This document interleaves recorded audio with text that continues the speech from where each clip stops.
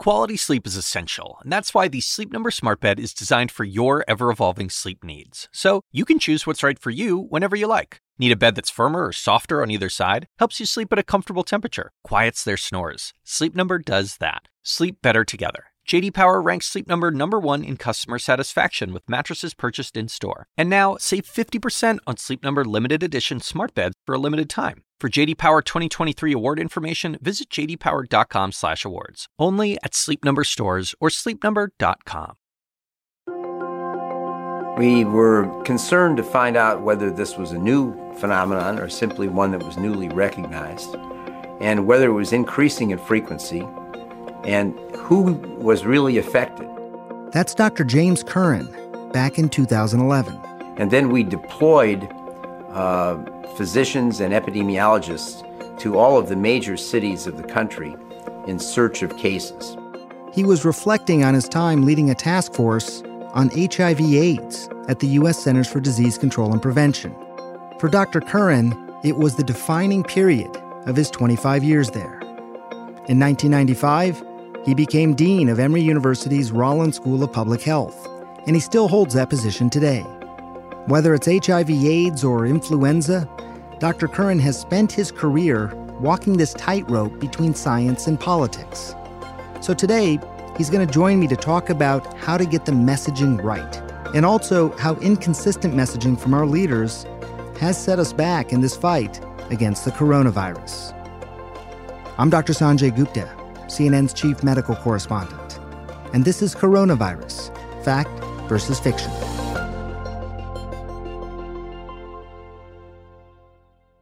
James Curran and I are both doctors. We're both on faculty at Emory, and we both live in Georgia. Last week, Georgia Governor Brian Kemp declared he was suing Atlanta Mayor Keisha Lance Bottoms over her ordinance requiring people to wear masks. Here's Governor Kemp. Mayor Bottoms' mask mandate cannot be enforced, but her decision to shutter businesses and undermine economic growth is devastating. Atlanta businesses are hurting. Violent crime is up, and families are rightfully worried. And here's Mayor Bottoms on CNN Friday morning. I don't think it was happenstance that this lawsuit was filed the day after Donald Trump visited Atlanta. And I pointed out that he did not have on a mask at Atlanta's Hartsfield-Jackson International Airport, and that was in violation of state law. I do believe it's personal retaliation, and he sued us personally. He did not sue the city of Atlanta. He filed suit against myself and our city council personally. So I first wanted to know what Dr. Curran makes of all of this. Well, I don't get it. I just think it's very hard to explain. You know, we get caught up in this issue of enforcement. A lot of things about COVID are very, very simple, but we try to make them much more complicated. There are relatively few things we can do, and one of those is consistently wearing a mask. And it isn't a question of following every citizen around every day with a policeman to make sure they're wearing a mask. It's an issue of consistent leadership. I've been proud of the governor because every time he's in public, he wears a mask. And he encourages other people to wear a mask. So why discourage people who are trying to enforce that? I mean, it doesn't make any sense. One of our problems has been inconsistency in messaging. And we need to have consistent messaging. Everybody should say everybody should wear a mask all the time in indoor places and in crowded outdoor places, period. And if some people want to make that a mandate, some people want to make that a state mandate, let them do it. I mean, we should probably have a national mandate, and that would make it simpler. But wasting time and money by suing each other and getting into partisan politics is one of the crimes we have in battling COVID. Yeah, I don't want to belabor this point, but I think in some ways you're the perfect person to talk to about this. I don't understand it either. I'll preface by saying that. But it does strike me, if you were to draw the analogy between being a doctor taking care of a patient, or in this case, taking care of the country, the idea that, look, you should take this therapy, this will help you get through your disease, but you know what, you don't really have to. And by the way, if anyone says you have to, I'm going to sue them. Ultimately, you would never think of a physician-patient relationship sort of playing out that way, right? You go to the doctor because you want to get the best guidance and advice. Not saying all patients follow that guidance and advice, but that's what's should happen. And here, it seems like the governor is purposely trying to have it both ways. I will wear a mask while greeting the president on the tarmac. I will extend the emergency declaration. But how dare you actually enforce this? How dare you actually create a system in the state where people are mandated to wear masks? I mean, when we're talking about COVID, we're not talking about Republicans and Democrats. We're talking about saving lives. I mean, is it really a partisan issue? What is partisan about wearing a mask? It's ridiculous. And it should be ridiculous for governors and mayors and everyone else to disagree with this. This is just an American thing to do to save people's lives. You co-wrote a letter in May, basically calling on the CDC to lead the country's efforts in fighting coronavirus. Since that point now, so roughly 2 months ago, since you wrote that letter, how has the CDC done, in your opinion? And I realize in asking you this, I'm talking about an institution where you lived and worked and helped lead for a long time. Well, I think the CDC has done a lot of the nuts and bolts things it does pretty well. They've issued nearly 2,000 guidelines, published 3 or 4 MMWR articles, which is the articles that can come out quickly without external peer review on findings. But they've never been pushed to the front the way they should have been. Even in the AIDS epidemic with Ronald Reagan and the scarcity that went along with the budgets in those days, we were always, if we had an MMWR article on something, we were always in the press immediately. We were right out there explaining to the people the implications of it. So if the CDC has an MMWR article like they have on nursing homes, for example, and their MMWR article says that 35 or 40% of the people are asymptomatic in nursing homes, and the death rate is 20%, that should have been national news. I mean, almost half of the deaths in the first couple months were in people from nursing homes and senior care facilities. I mean, that's a national tragedy. That calls for immediate testing and tracing and isolation of everybody in every extended care facility in the entire country immediately. But that wasn't given the kind of priority it could have been because it didn't have enough people explaining the implications of that particular study. And there are dozens and hundreds of people at the CDC who could contribute to this.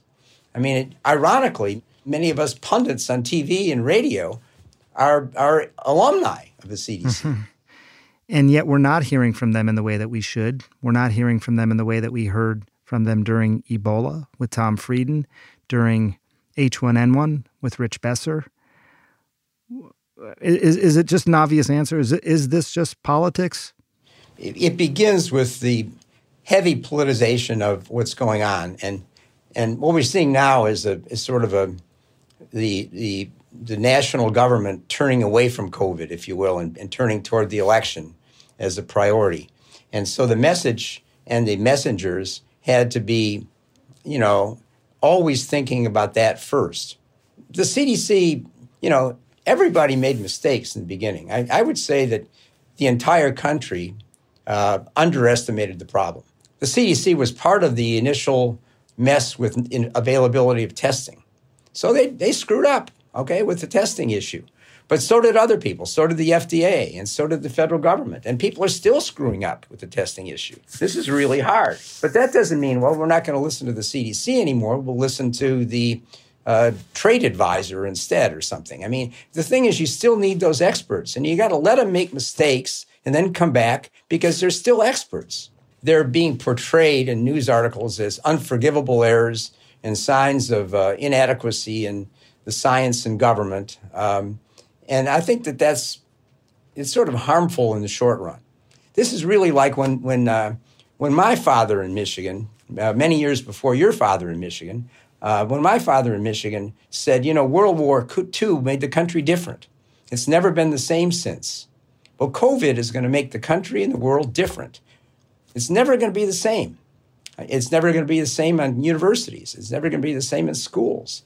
Some of these changes will be good, but some of them won't be good, but they're going to be different. And we've got to deal with it now as best we can and save the lives of the people we have and stop the denial and inconsistency.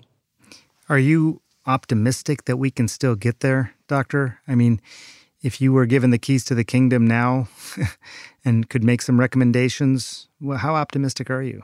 Well, I'll say a couple of things. One is no one would ever give me the keys to the kingdom. But the thing is, I think there are two reasons I'm optimistic. When you compare this to AIDS, for example, the scientific discoveries in the scientific landscape is much better than it was then. I mean, the virus was sequenced independent of whether it was a week or two later than it should have been from China. The sequence of the virus was sent around the world essentially within days to weeks of the first case. With HIV, it took a year and a half or 2 years to even isolate the cause. And it took longer to sequence the virus, and we still don't have a vaccine.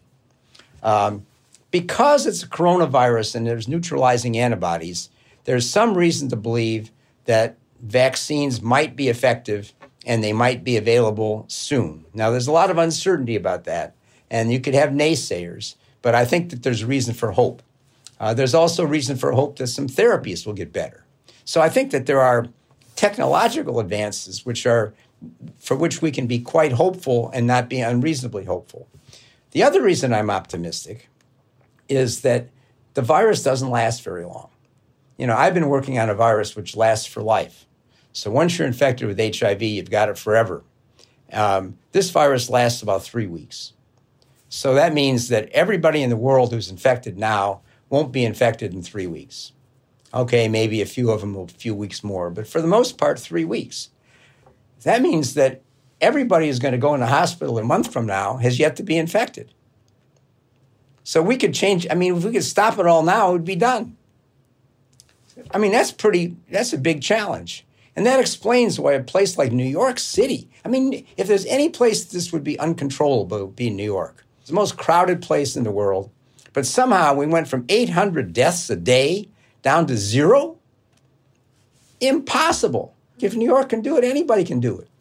Now, in the best situation, every governor in the country would be calling Cuomo and say, how did you do it? But instead, they say, you're a Democrat and I'm a Republican. You know, I mean, this is ridiculous. It would be painful. But I tell you, if I had the keys to the kingdom and I was running for office, I'd throw my boat right in there. And I'd say, I'm not going to campaign at all. I'm just going to stop this virus. Talk to me later. And then by October, I'd smile at you and say, we did it. And you might vote for me. Frankly, this is the best I've felt in a while. Because I've been a bit despondent about this, Dr. Curran. You know, and you're absolutely right to remind us of what is possible. Dr. Curran has worked in public health for a total of 50 years. He's an expert, and his expert opinion is that this country's leaders have failed us in stopping this pandemic. It's a tough realization. It's one that neither one of us like to share. But there is a path forward as well. So I plan to listen to Dr. Curran and his colleagues first and foremost and follow their advice. I'll wear my mask everywhere, even if it's not legally required. I'll avoid crowded areas and I'll isolate myself if I have any symptoms. I urge you to do the same. This isn't that complicated. As frightening as all of this is, there is a much brighter future if we collectively band together and do the right thing. It's up to us now. If you have questions, please record them as a voice memo and email them to asksanjay@cnn.com. We might even include them in our next podcast. We'll be back tomorrow. Thanks for listening.